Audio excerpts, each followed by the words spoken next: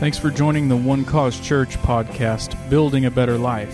For more information about our church, service times, and resources, please check us out on the web at www.onecausechurch.com. You can also search One Cause Church on Facebook and on Twitter. God bless you. All right. How many people know who the great teacher is? The Holy Ghost. The Holy Ghost. Yeah. So let's just stop and recognize and honor Him. You know, you only receive from what you honor. Right. So if you're receiving bad news from something, that means you're honoring that something. Yeah.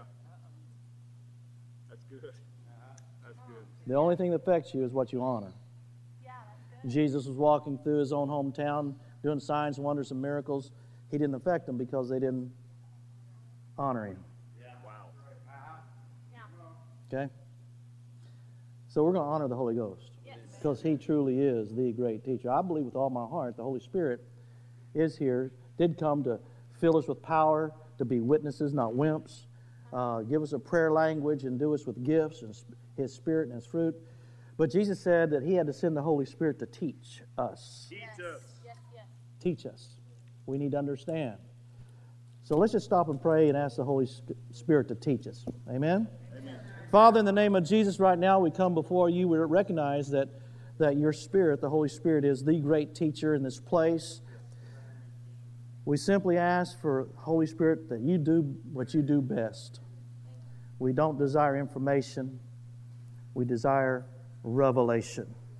We don't desire change. We desire transformation. Yeah. Holy Spirit, bring us revelation that will take us into transformation. You are the great teacher. We honor You in this place. Thank you, Lord. We recognize You being here. Simply open the eyes to our understanding.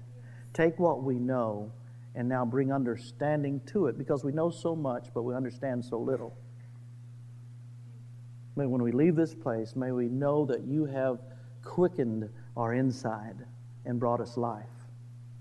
And all God's people that agree say, Amen and amen. All right. Turn with me to the book of John. We're going to turn to a lot of scriptures, and you don't have to turn to all these scriptures if you don't want to. We're going to be moving quite fast. John chapter 1 says this: In the beginning was the Word, and the Word was with God, and the Word was God. He was in the beginning. Everybody say in the beginning. The beginning. He was in the beginning with God. All things were made through Him, and without Him nothing was made that was made. Did you hear that? Yeah. I'm just going to read that last one again. All things were made through Him, and without Him nothing was made that was made. Now, you're going to have to let me set this up for you a little bit before we get crazy. I'm going to try to stay calm.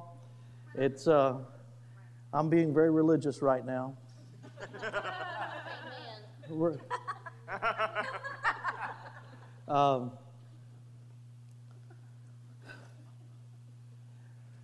Turn with me to the book of Genesis chapter 1. We just read a scripture saying that in the beginning, everything that was made in the beginning. I'm going to blame this on Eric. This is creation. This is in the beginning. This is Genesis 1:1. I will have to say I've never been to a church that didn't have an artificial tree in it. This is a first. Praise the Lord. Hallelujah. I'm going to gift you your church with an artificial tree just for times like this. This represents creation. So bear with me right there. Don't blame this on God. It's just a symbol. This represents creation. In Genesis 1:1, we just read in John chapter 1, it says, everything that was made by God in Jesus Christ. Everything that was made.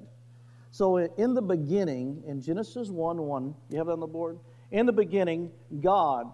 In the beginning is a reference to time if you break this down in a simple form. In the beginning, that's a reference to time, God, Elohim, created. That word created is the word bara.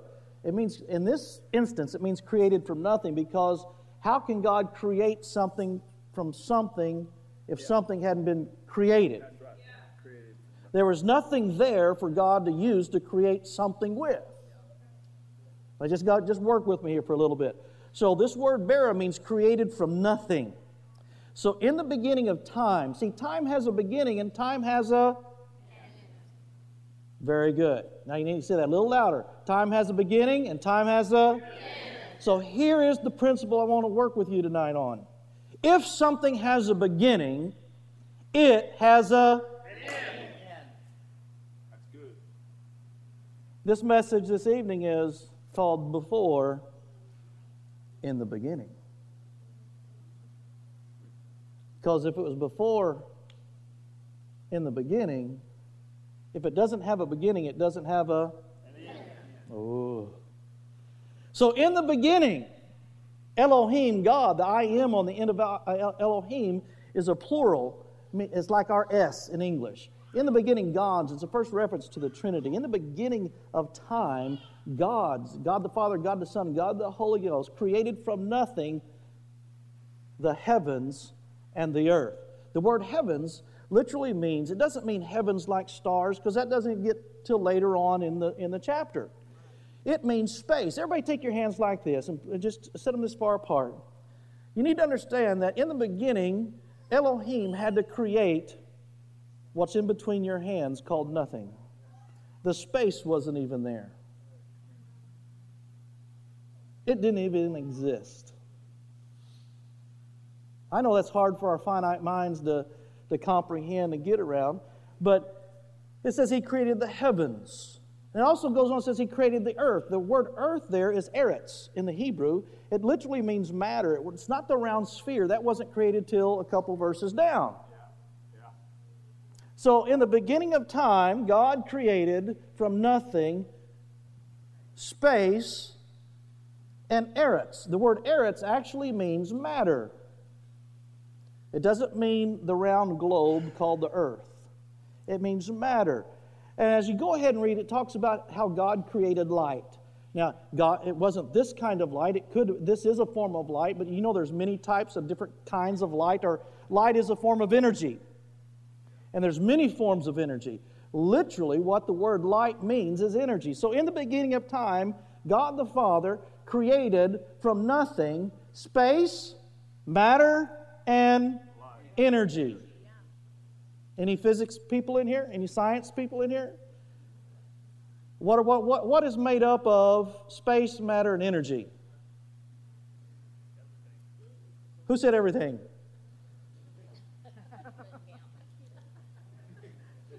Atoms. The simple makeup, oh, you were right? You should have said it louder.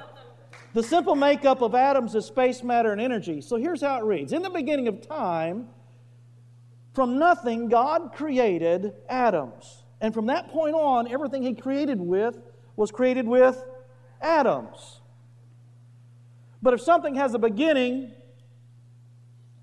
it's going to have an end. Oh, you're not ready for this. They're not ready. They're not ready. Come on now. All right.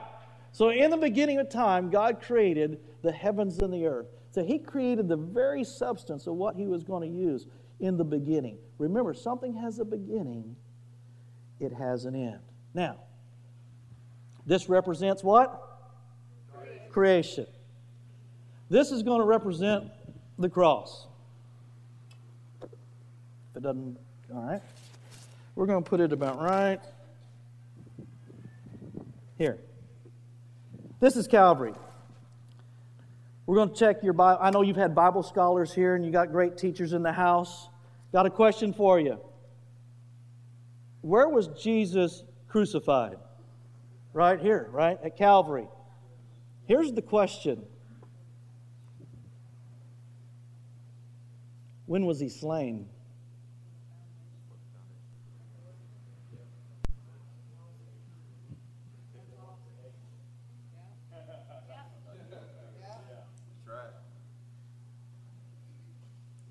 Is that what the Bible says? Yes. Book of Revelation, chapter 13 says Jesus was slain before the foundations of the world, but He was crucified here. That doesn't mean anything unless you realize that God doesn't do anything here that He hasn't already finished here.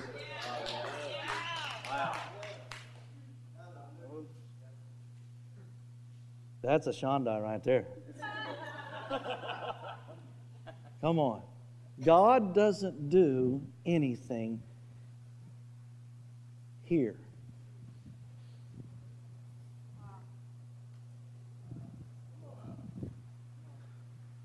That He hasn't already done here. All right, you're not ready. You got the picture? Now, I was supposed to tell you about all the books that I've written. I had a person critique them. We narrowed it down to a bookmarker. So I am the author of something. I don't have massive amount of tapes to give out, but everybody's going to get one of these before you leave. This is kind of sort of on there. It's kind of right here. So when you leave out the door, make sure you get one of these. Don't worry, they're not $10. They're free. And it's all I know, so don't know any more than that. All right. Are we ready to get into the Word? All right. Turn with me to the book of 1 Peter. 1 Peter chapter 1. I'm trying to stay calm. Don't worry about it. 1 Peter chapter 1. Is that on the board? Verse 20. He indeed was foreordained. Wait a minute, watch where I'm standing. He indeed was foreordained before the foundation of the world, but was manifest. You see that? But was manifest in these last days for you. See, there was a specific time when God had a plan back here before the foundations of the world that He knew what was going to take place, and He knew that He saved Jesus. Do you know Jesus had to be saved? Yeah, that's good. He saved Jesus for such a time as this. How about Esther? That's where we get that phrase from. Wasn't Esther born for such a time as this? That Esther was in the plan of God, couldn't have been more, because God saved her for this. Saved Jesus to be crucified even though He was already slain. See, God doesn't do something on earth that He hasn't already finished. The Bible tells us that Jesus did what He did for the joy set before Him, not the sacrifice. Jesus saw the whole picture. One of the things we've done over the years is we'd take 1,000-piece jigsaw puzzles and paint them black all over, front, back, sides, everything. Cover the picture, and then paint little gold stripes on the side like they're pages, and put Holy Bible on it, and then hand them out to the classes that we've taught, and tell people there, put it together. Have you ever tried to put a 1,000-piece puzzle together not knowing what the picture is on the outside? Well, that's exactly how most people study the Word. They have no concept of the end picture. It's called backwards engineering. Once you know the end result or the eternal purpose, we'll talk about that in a second, then you can backwards study and understand how it all fits. But if you don't know the end reason, you're going to be taking that wind of doctrine and you're going to try to make that sucker fit. I just know that's got to fit in there somewhere, and that piece don't go there because you don't have an understanding of God's plan. And so this eternity line that you have on that little bookmarker, real simply, is just really a glimpse into God's plan, His end. Don't be looking at it now and cheating. That's why we didn't give them out. All right. So it says here in 1 Peter chapter 1, verse 20, it says, He indeed was foreordained before the foundations of the world, but was manifest in these last times. These last what? That means time's going to have an end. Last means end. That there was times prior. So if time had a beginning, time is going to have a end. All right. Turn with me to 1 Corinthians chapter 10. 1 Corinthians chapter 10. Now all these things happened to them, verse 11. Now all these things happened to them as examples. And they were written for our instruction, admonishment, our motivation, for us to learn by. Now let's just read this in this concept. Upon whom the ends of the ages have come. So all these things, what things? Here's the end of the ages. Is that us? Yeah. What is the end of ages a reference to what? Time. So ages come to a end.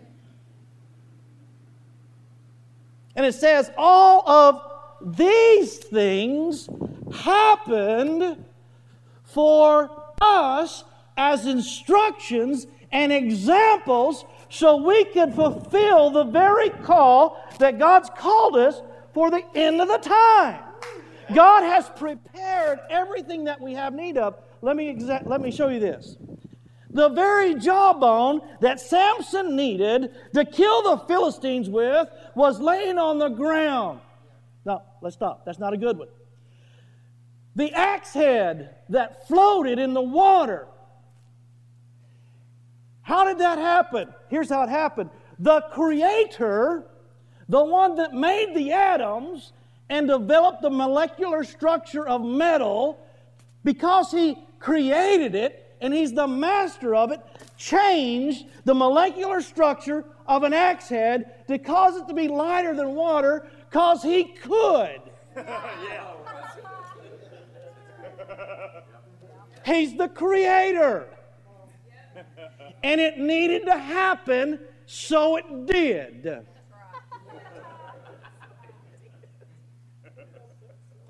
Everything that was made, John chapter 1, was made by them, through them, and for them. The very tree that God needed His Son to hang on at Calvary, God planted the seed of that tree at the garden because He knew His Son was going to need one to hang on. So God prepared here for what Jesus needed here. Why? Because it was already done in God. Yep.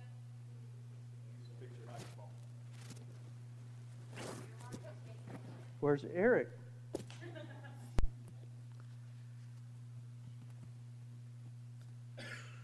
No, that's good. We'll make it work.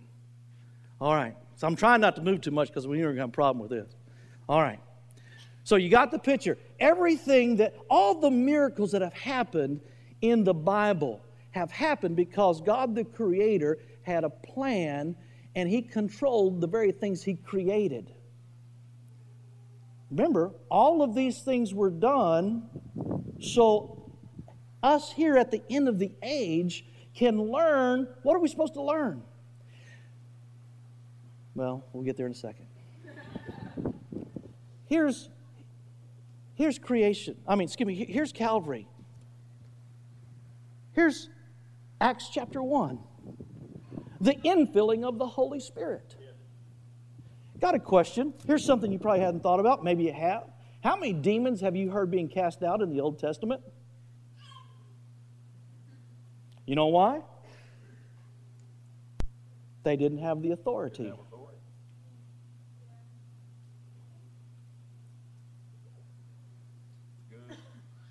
You need to think about that. They weren't scared of the devil. They were scared of God.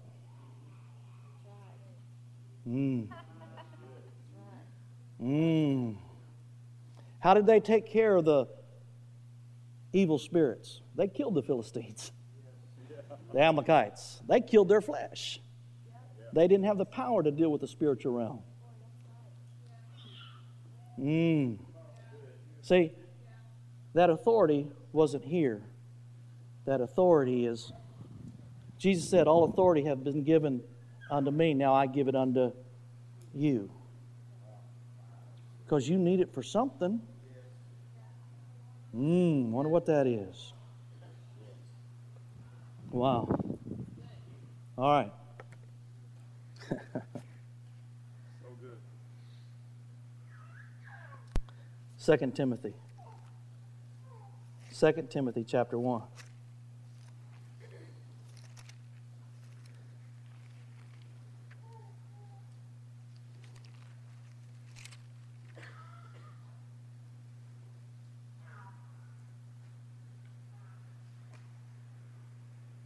Verse 8. Therefore, do not be ashamed of the testimony of our Lord, nor of me, His prisoner, but share with me in the suffering for the gospel according to the power of God, who has saved us. Stop right there. Anybody? Is everybody in here saved? I need to know who I'm talking to. Raise your hand if you're saved.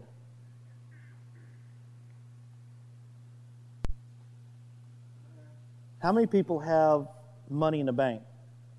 Raise your hand. I'm not going to get it. Don't worry about it. How many people have something special that you have saved for a certain time? See, in churchdom, our problem is we think one way. See, you're not, I don't want to say it this way. Yes, you're saved from hell.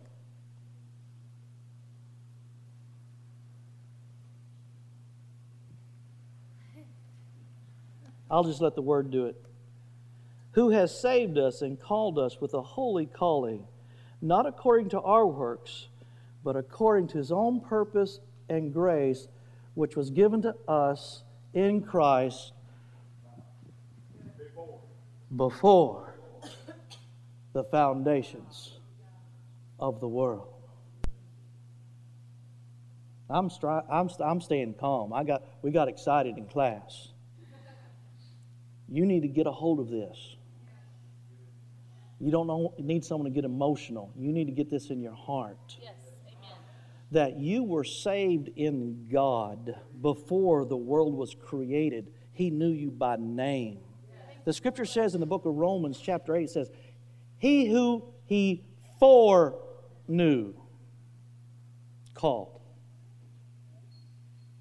See, you're not saved, I don't want to say you're not saved from hell. You're saved from, that is just so wimpy of a reason. Come on. Yeah. I'm sorry, Jesus didn't come to get you just out of hell. That's right. Come on now. Amen. What is going on with the gospel? Yes. Yes.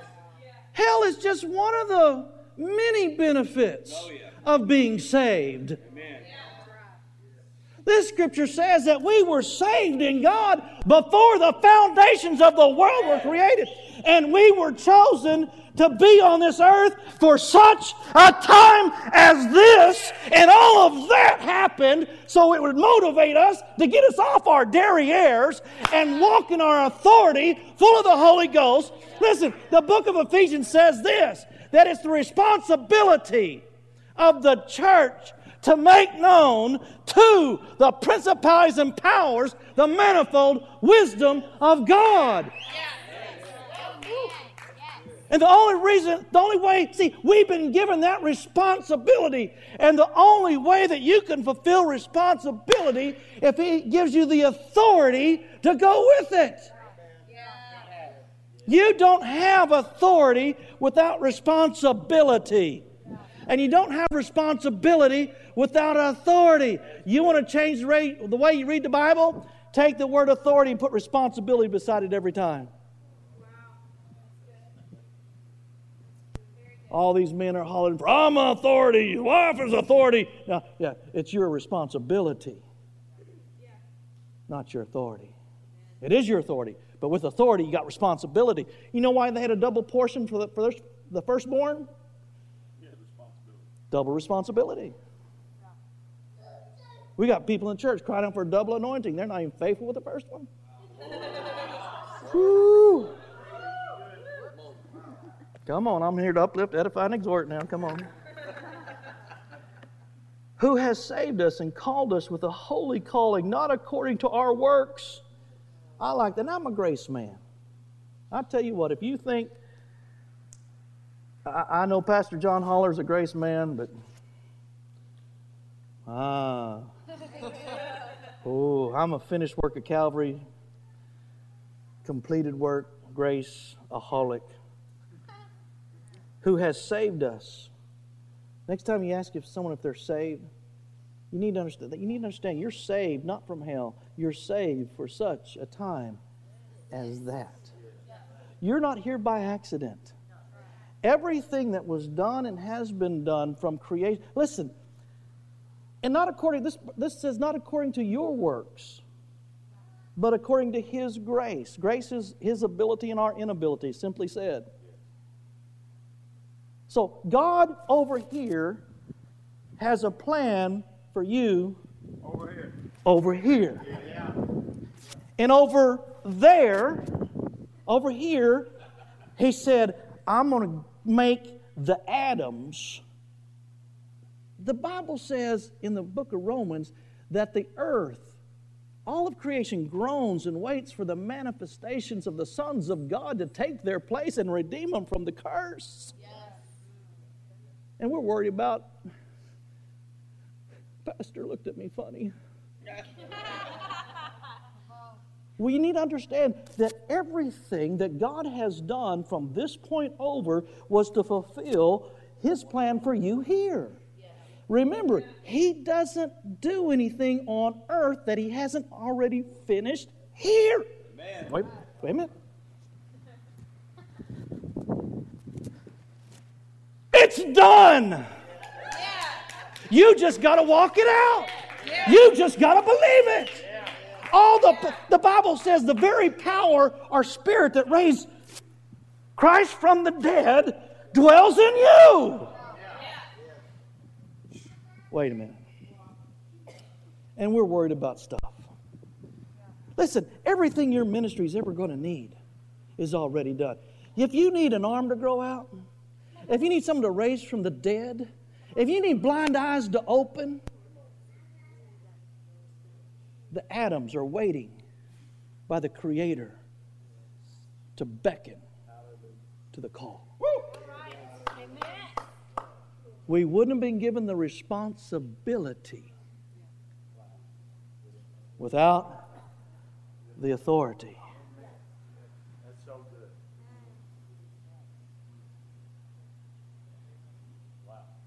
Young people, you've got to take this.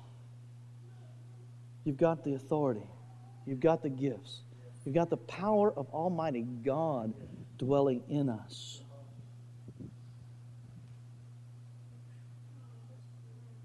This is a picture that if you get it in your heart, if God be for me, who can be against me? The whole world can. But guess what? It won't matter. It doesn't matter. Listen, let me just go to the book of Ephesians. Let me read this again one more time before we turn. Who has saved us. Are you saved? Yes. You know, the Scripture tells us that angels didn't even know that we were coming. That we were hidden. We were hidden in God until this was manifest. And Paul went out to talk to the Gentiles. The mystery that was hidden from the ages. What's that mystery? That Christ could dwell in us instead of out on the outside. What's the principle of the Old Covenant? The principles of the Old Covenant work this way. We did something. If my people will humble themselves and pray, I, Almighty God, will do something in response. I said that sarcastically. Yes, I did. I said it sarcastically. That's the way the old covenant worked. We did something, God responded. The new covenant works this way.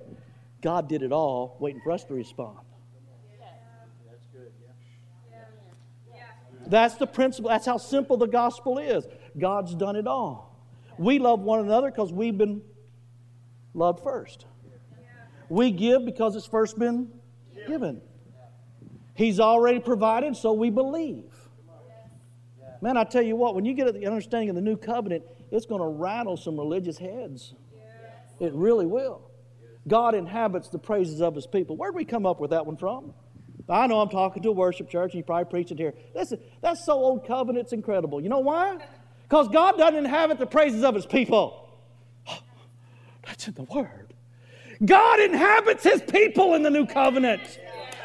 See, we have this mindset that, oh, we're going to do all this and God's going to show. He's already here. That's why we can worship. If you're waiting to do enough of listen, the Scripture says, study to show yourself approved, to work when right, dividing the word of truth. Can you study enough to make yourself approved to God? No. So it says, what it's saying is study to show yourself that you are approved and you are a worker, rightly dividing the word of truth, full of power and listen, most Christians are in there trying to study, and they're not doing nothing. Listen, you don't want to hear what I got to say about prayer either. Get out of the closet. Go love some people. Quit praying for the homosexuals to get delivered and go love on one and win them to the Lord. Oops. Almost got a little carried away. We are so stinking spiritual, religious in our Christian. It's called churchdom. All the Bible, all we're doing in church. No, I'm not just church. We're talking about all the other churches. Yeah, I'm not just church. But in churchdom, and you know what I mean by churchdom? Churchdom is anti-kingdom. So when I say churchdom, it's not a compliment. Okay, it's anti what Jesus came to do. Got it? Churchdom is that institutional thing that we have probably come out of. It's our own making. Don't even start getting me talking about that. I got to get back to this. Who has saved us and called us with a holy calling. What's the Scripture say about that? Make your calling and election sure. Well, I just want to know what to do.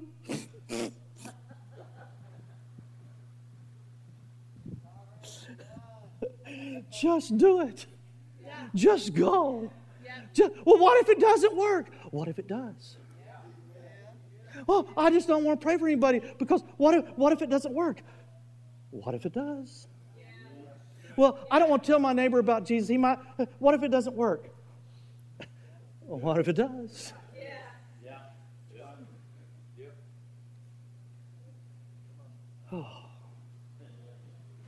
Book of Ephesians.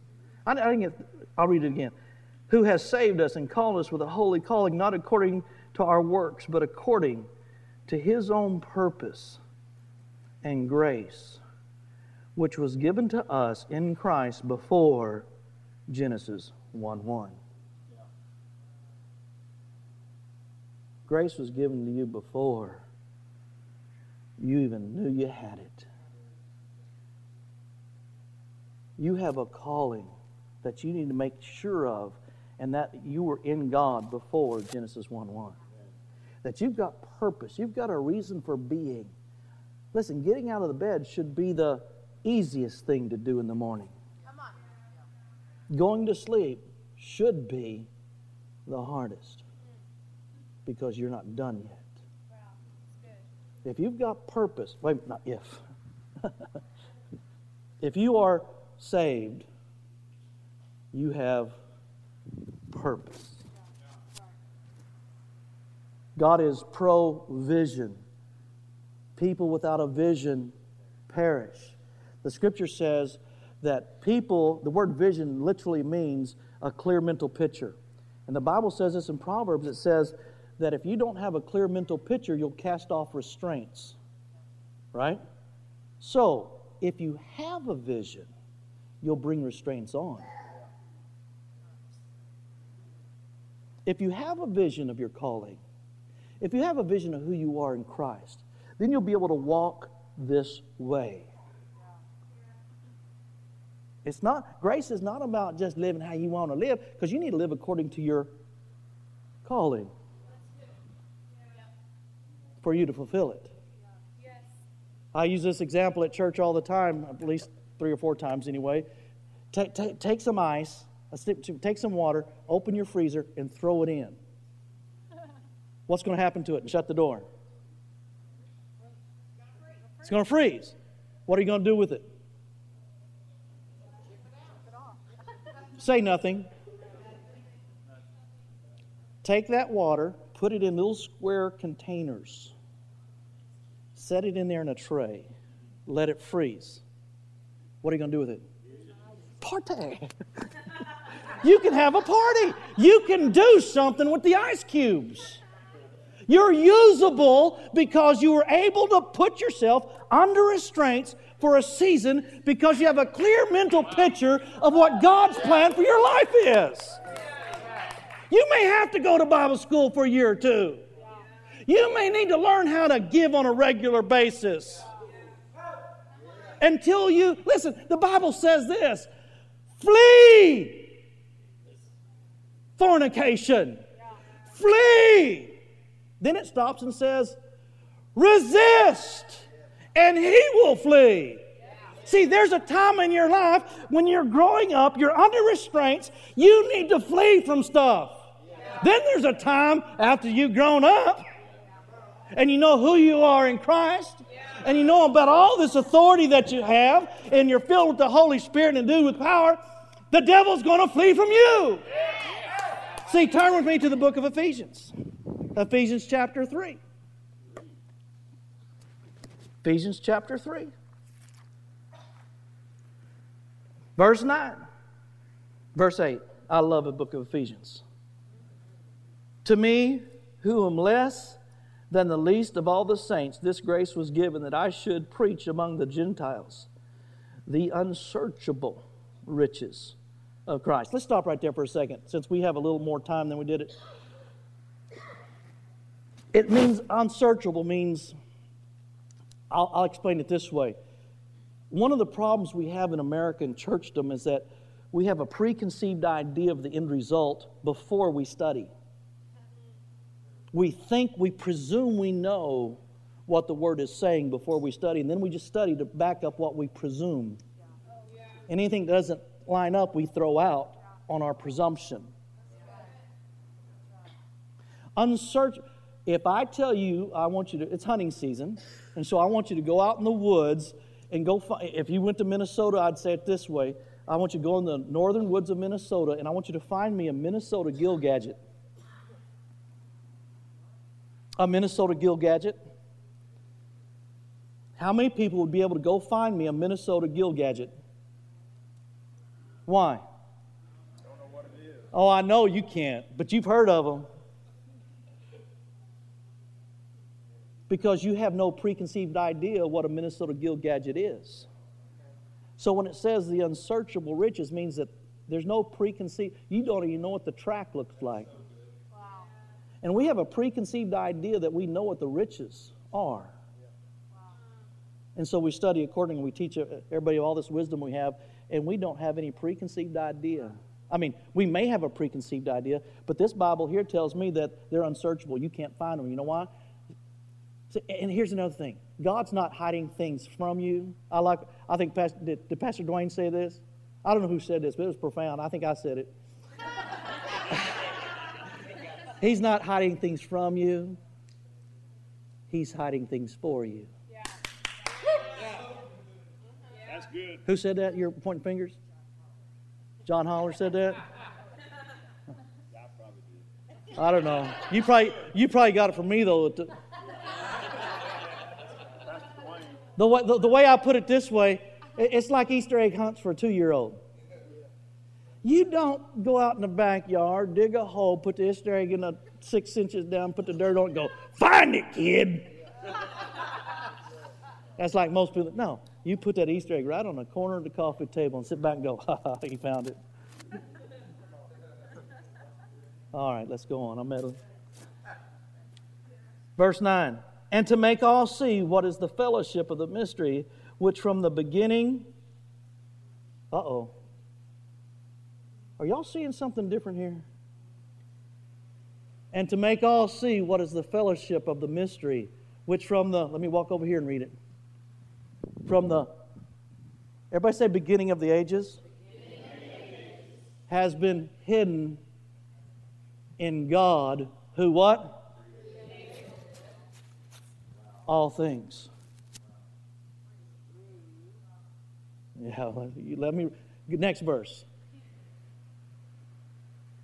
To the intent, or for the purpose, that now the manifold wisdom of God might be made known by the church to the principalities and powers in heavenly places. Next one. According to the eternal purpose. What happens when we say eternal purpose? See, remember, if something has a beginning, it has an end. Eternal means it doesn't have a beginning and it doesn't have an end. So God has an eternal purpose that everything in His Word has to line up to. And if you don't know what that is, you're trying to make this critter that doesn't exist. We must understand what the eternal purpose of God is to understand the proper application of how the pieces of the puzzle fit. Now, it's very simple. God's not coming back for a church. He's not coming back for a worshiper. I know we're in a worship church. I'm a worshiper. He's not coming back for anybody to do anything. He's coming back for a bride. Yes. Everybody say bride. Bride. The scripture in the book of Ephesians says, I'm going to meddle here a little bit. The scripture says that for a man to love his as Christ loves the church. So Christ loves the church as a wife.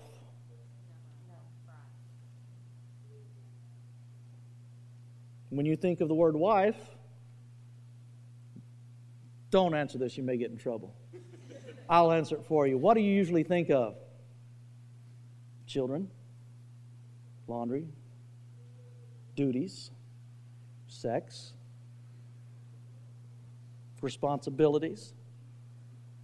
The word wife really is a very duty-orientated word. It says for a man to love his wife as Christ loves the church. He's not coming back for a wife, He's coming back for a... Now, say the word bride. Uh-oh, she got it. How many people have been a bride? Raise your hand. Was it your day? Was everything that was done for you?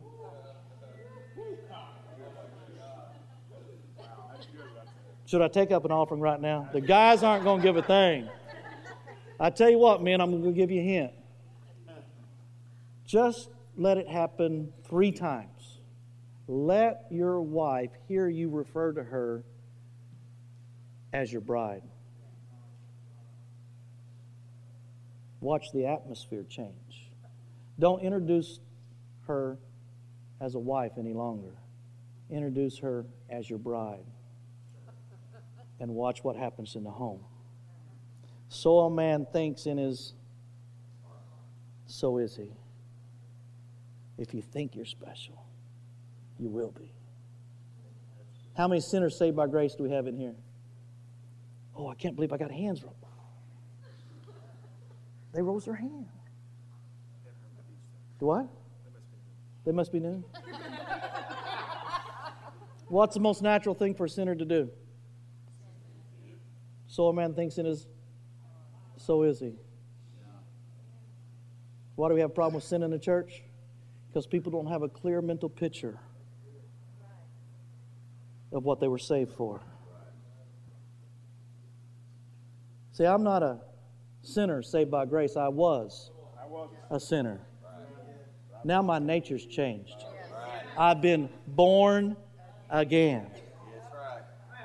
Old things have passed away. All things have become new. It's no longer I that liveth, but Christ that lives in me. Whew. Whew. Man, we could talk on that a long time. Can't we, church? I was talking to people. Remember, you were saved, you were called, you were chosen right here. We have a purpose over there. It was planned here. All of this was done so we could heal the sick, raise the dead, cast out demons, make an impact for the kingdom of heaven. The Scripture literally calls it the promise of the Father, which is the coming of the Holy Spirit to govern His kingdom on this planet. The very thing that He tried to do with Adam, and all authority was given to Adam here. And the devil said in Luke chapter 4, that of the authority, when he offered the kingdoms of the world to Jesus, he said, all this authority has been delivered unto Him. That's why, see, God gave authority to man to rule and reign. Actually, I'm going to stop and back up. See, God gave Adam a responsibility to guard the garden, and then gave him the authority to do it. How did the serpent get in? And where was he standing when the serpent was talking to Eve? So the man did not fulfill responsibility by asserting his authority. Yeah, that's right.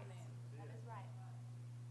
Gave up that authority to deliver the authority that the god of this world, Satan, had. That's why Jesus had to come back as a man, the Son of Man, to die on the cross, to go back into the grave, go back into the pit of hell, and take back the authority that man gave up. He had to take it back as man. So when He came up, then He could say, all authority is now given back unto me, and I give it back unto you. Now go. See, that's why there's no principalities. The old covenant is not full of people casting out demons, raising the dead, stuff like that. Because we didn't have the authority until Jesus came and brought it back to us over here. So all of this was done so we over here could walk in victory. So we, as the Scripture says, that we could recover. The church needs to recover from our state of deadness. Our finances need to recover from a state of inactivity and lack. Everything that we have need of is already provided. Listen, the very fish that Jesus needed to make His point to the disciples were at His command, because everything that was made by Him. He said, fish, get on that side of the boat. Don't be on that side of the boat. And they got the message. Listen, your ministry that you have, listen. Noah built the ark. Right? How many years did God give him? 120 days. Years, excuse me. Long time. What if he would have taken 121? See, we only have a certain amount of, because time has a beginning, time has a, you have a life, it has a beginning, it has a end. That is your physical realm, your cells, your space, matter, and energy. Look at Ephesians chapter 1. Ephesians chapter 1, verse 3. Put it on the board quickly.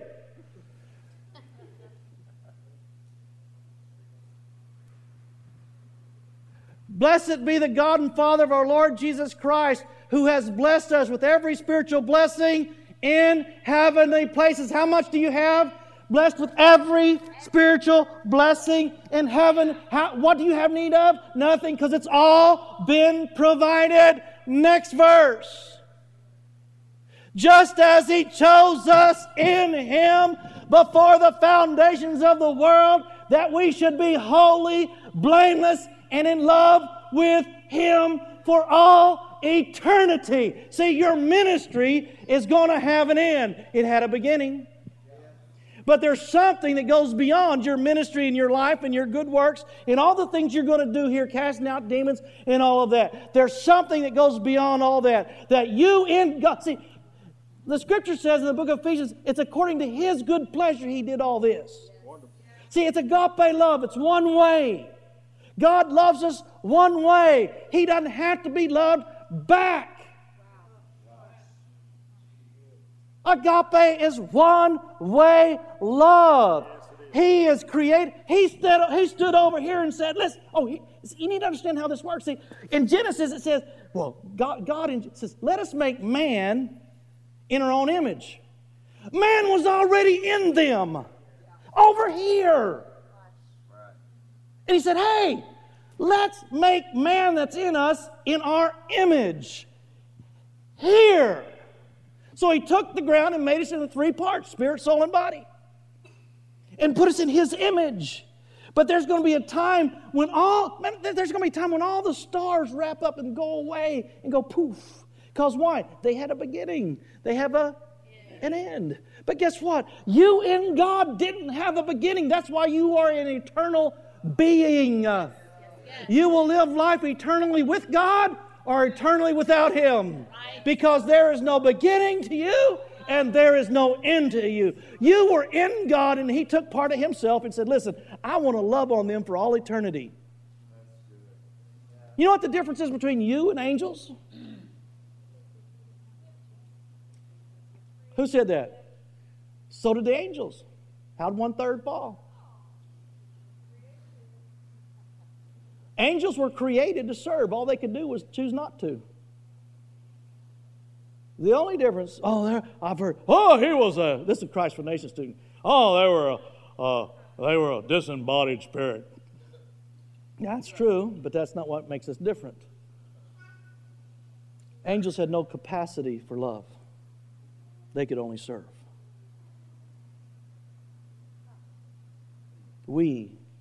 You, are the only ones God has ever created that have the capacity to enjoy His love for all eternity.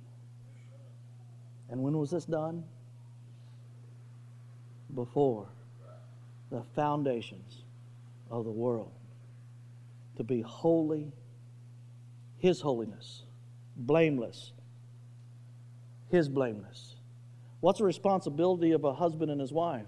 The husband is supposed to present his wife blameless to himself. Listen, husbands, it's your job to make your wife feel as pretty, as special, as blameless, as awesome as she can be. Because that's the way Christ is to the church.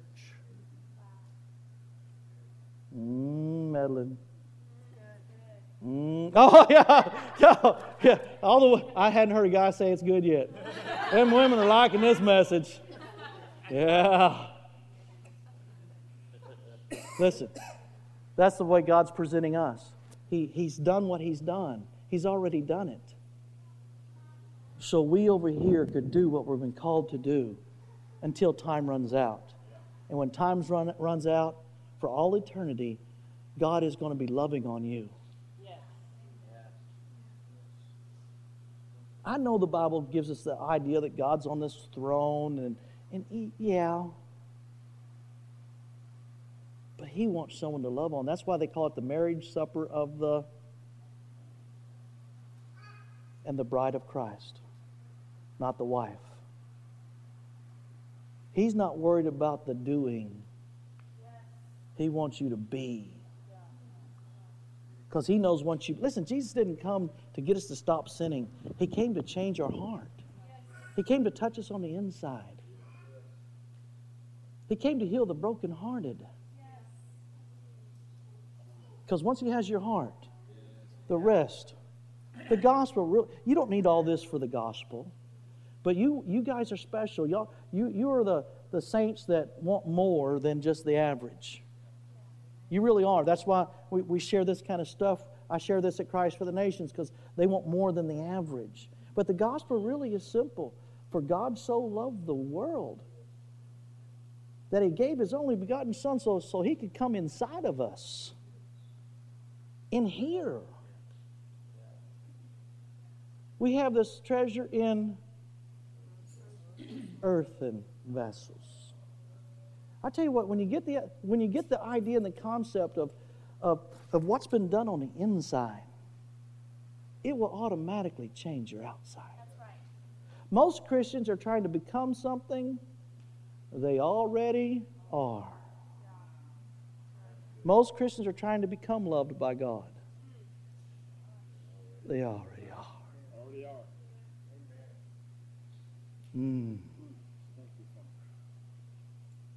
How much time we have? Whatever. Book of Matthew, we won't turn there. The first temptation of Jesus Christ. Anybody remember what that was? Turn the stones into bread. Who said that? Wrong. I knew you said it. That's why I said no.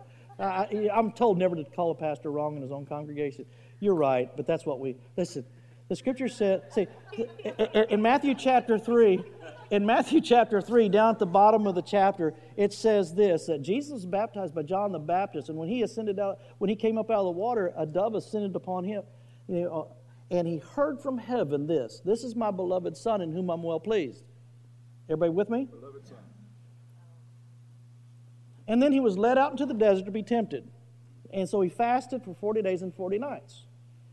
And the tempter came to tempt him. He said, if you be the Son of God, do something to prove it. Could he turn the rocks into bread? There was no Levitical law saying he couldn't do it. I know why. I think I know why he didn't turn the rocks into bread. What were the tablets of stone written on? Actually, the Scripture says, turn these stones into bread. The Ten Commandments were written on stones.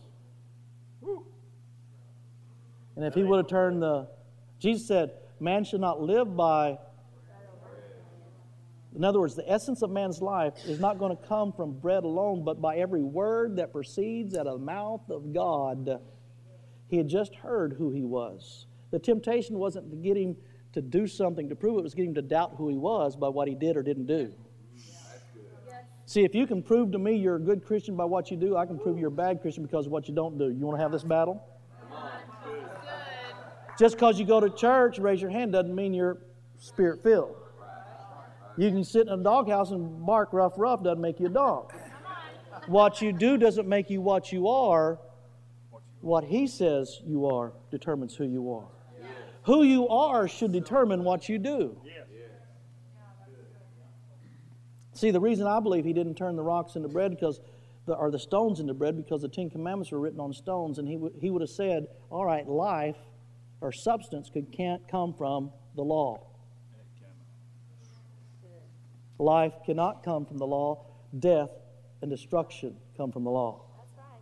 Yeah. What was the stone that was covering the grave, the tomb that Jesus was in? The stone. What had to be moved out of the way? The stone. The law has to be moved out of the way before life can come forth. Yes. Oh, I got a list of them. You want me to give a... What father, when a son asks him for bread or life, will give him a stone?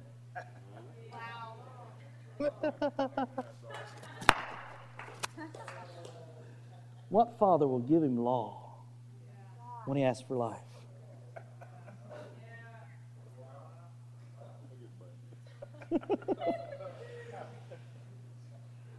What was the second temptation of Jesus Christ? Don't worry, don't cry.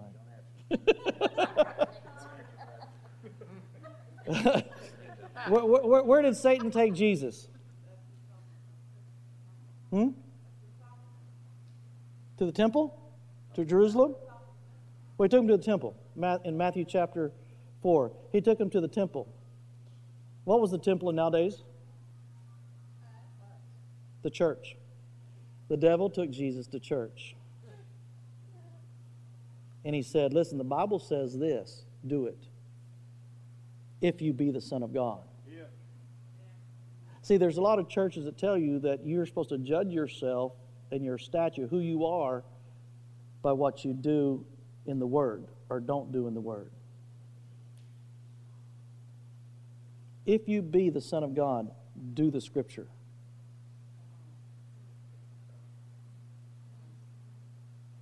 If this principle is true, we should be able to find it somewhere else in the Word. Go back to the Garden of Eden, which we talked about earlier. You have Adam and Eve standing in the garden. Satan comes up to Eve and says, listen, eat of that tree of the knowledge of good and evil. And she says, no, I can't do it. He says, why? He says, God says we'll die. He says, you'll not surely die. He says, if you eat of that tree, you'll be like God. And I really believe Eve did this. You mean I can do something on the outside to be more like God on the... that I can increase my value and worth and dignity by doing something out here? Wow. Right before that, in the chapter before that, says that man was created in the image and the Likeness. She was already like God. And Satan made her think that she could do something to make her something she already was. Sounds like church to me. It's called the power of being. Now, if this principle is true, we should be able to find it some other places in the Word. I'm going to stand over here. What was the last temptation of Jesus Christ? I'm not talking about the movie. Jesus hanging on the cross. The Roman centurion looks up. If you be, do something to prove it. He could have called 10,000 angels, but he died alone. If he would have called 10,000 angels, he would have catapulted us into a religious system of do's and don'ts, instead of a system based on knowing who we are in Christ, because we've heard the Father say, this is my beloved Son, in whom I'm well pleased, and I've saved him for such a time as this. Not so they can do things for them, so they can do things for me. It's for my good pleasure. We need to quit trying to be something we already are, church. You're already chosen before the foundations of the world.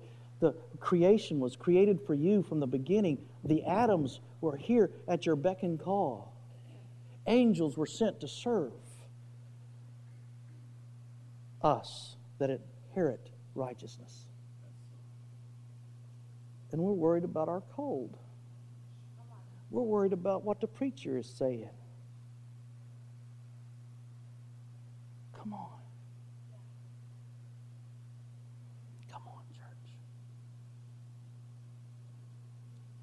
It's knowing who you are. It's the power of being. We're human beings, not human doings.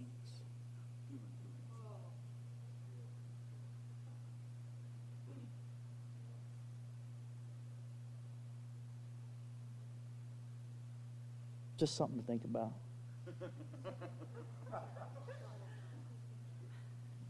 I mean, it's not spectacular. It's not. But listen, you just got to get it in your heart. It'll change your life forever.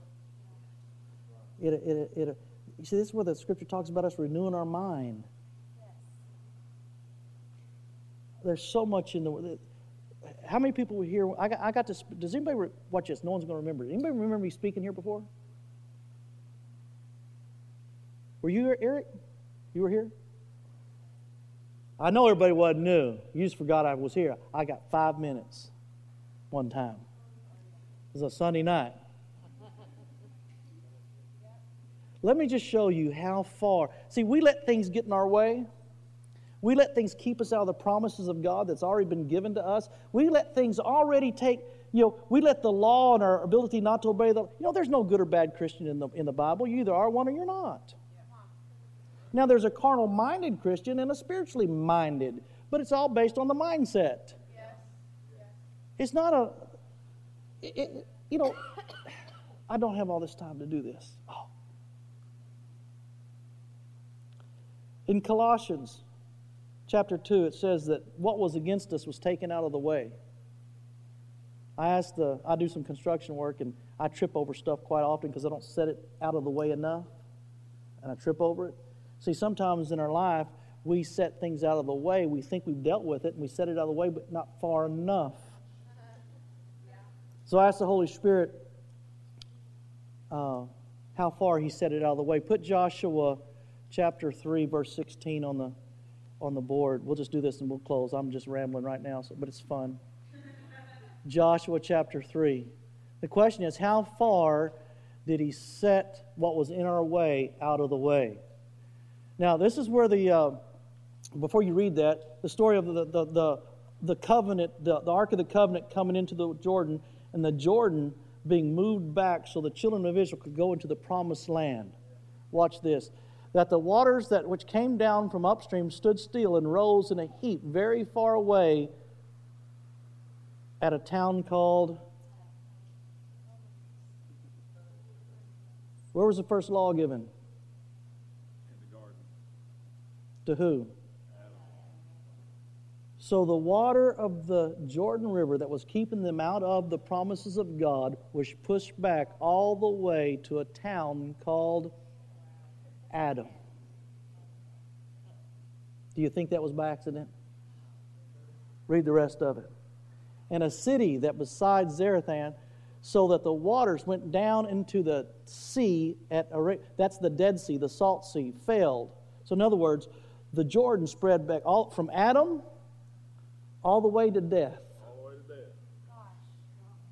It was moved out of the way so we could Get in our promise. Glory to God. Hallelujah.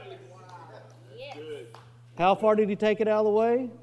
He totally moved any type of conditional blessing, conditional identity, conditional sonship, conditional love out of the way so we could walk into everything that pertains to life and godliness in heavenly places. Good. But we have to believe it. We have to, now I'm not talking about free living, I'm talking free existing. Yes. If we exist, if we know who we are and have a clear mental picture that we were called from the beginning, before in the beginning, that we were called to live in this kind of world, in this kind of realm, and everything that was done, see, that was done. Joshua 3:16 was done so we could get a picture of it and have nothing in our way here because Jesus took care of it here. Because of Colossians, it says that the handwritings of the requirements of the law was taken out of the way. He nailed it to the cross and moved it out of the way from Adam, from the beginning to the end. That should set somebody free. I just like this one. I'm going to close with this. Remember, if something has a beginning, the law had a beginning, and the law has an end. It ended at Calvary with the old covenant. Come on, church. Let's all stand up. Hallelujah.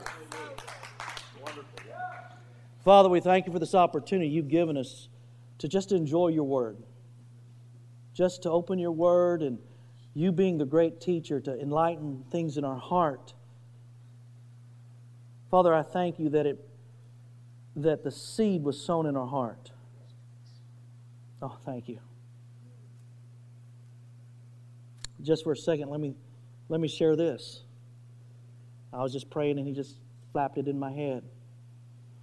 Parable of the soils. It's called the sower, but I call it the soils. The first one was what kind of ground? Hard. The second one was what kind of ground? Rock. Say stony. A heart full of the law. Yeah. Won't let the truth germinate. Right. What was the third one? What was the first result of someone? What was the first result of someone breaking a law? Thorns. Some people are still living under a curse in your heart, and it'd choke out the truth. Oh, y'all need to hear this. Oh, come on. How many times did Jesus shed His blood at Calvary? Shed His blood. 7. How many times was sprinkled in the altar? 7. One of the times was thorns in his head. Washed in the blood. Redeemed the curse. If I'm not making it clear, He will. You will. Listen, church, the blood. Oh, we could go on. We could go on. I tell you what, you realize that I don't get this opportunity very often, so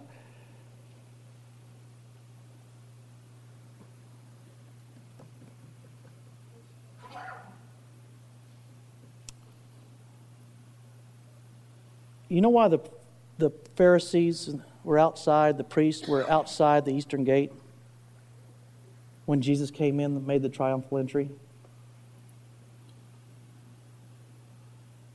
You ever ask that question? Why they were out there? It says the whole city was out there. Jesus coming in the triumphal entry, eastern gate. Palm Sunday, taking the leaves. You ever ask that question? For hundreds of years, the children of Israel, the Passover lamb would come down through the eastern gate for Passover every year. Some people like myself and others believe that he was right behind the Passover lamb because the priests were out there to see the Passover lamb come in as they did every year. And they turned and said, Jesus, tell your disciples to be quiet. What were they saying? Blessed is he who comes in the name of the Lord.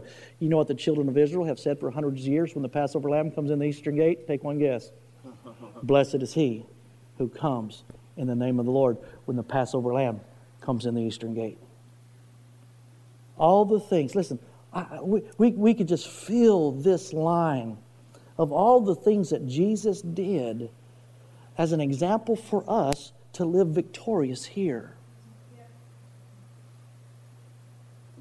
You know what the priest says when he cuts at the Passover lamb, when he takes the Passover lamb and sheds the blood of the Passover lamb? Take one guess. This is what he says. He goes, "It is finished." Some people like myself and others believe that he said that the exact same time Jesus said, "It is finished."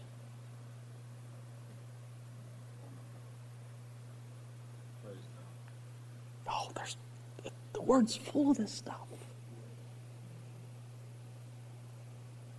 Oh, I wish I could tell you about the apekduomai. Oh, gosh, another day. My wife's saying, "Shut up." Father, we thank you for this opportunity. I receive this, Jesus. Thank you. Thank you for your word that is so simple to understand. Holy Ghost, you truly are the great teacher. Yes.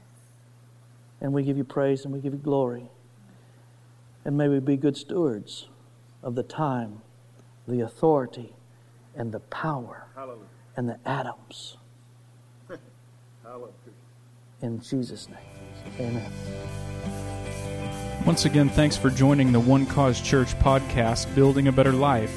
We invite you to check us out on the web at www.onecausechurch.com for upcoming events and information about us. God bless you.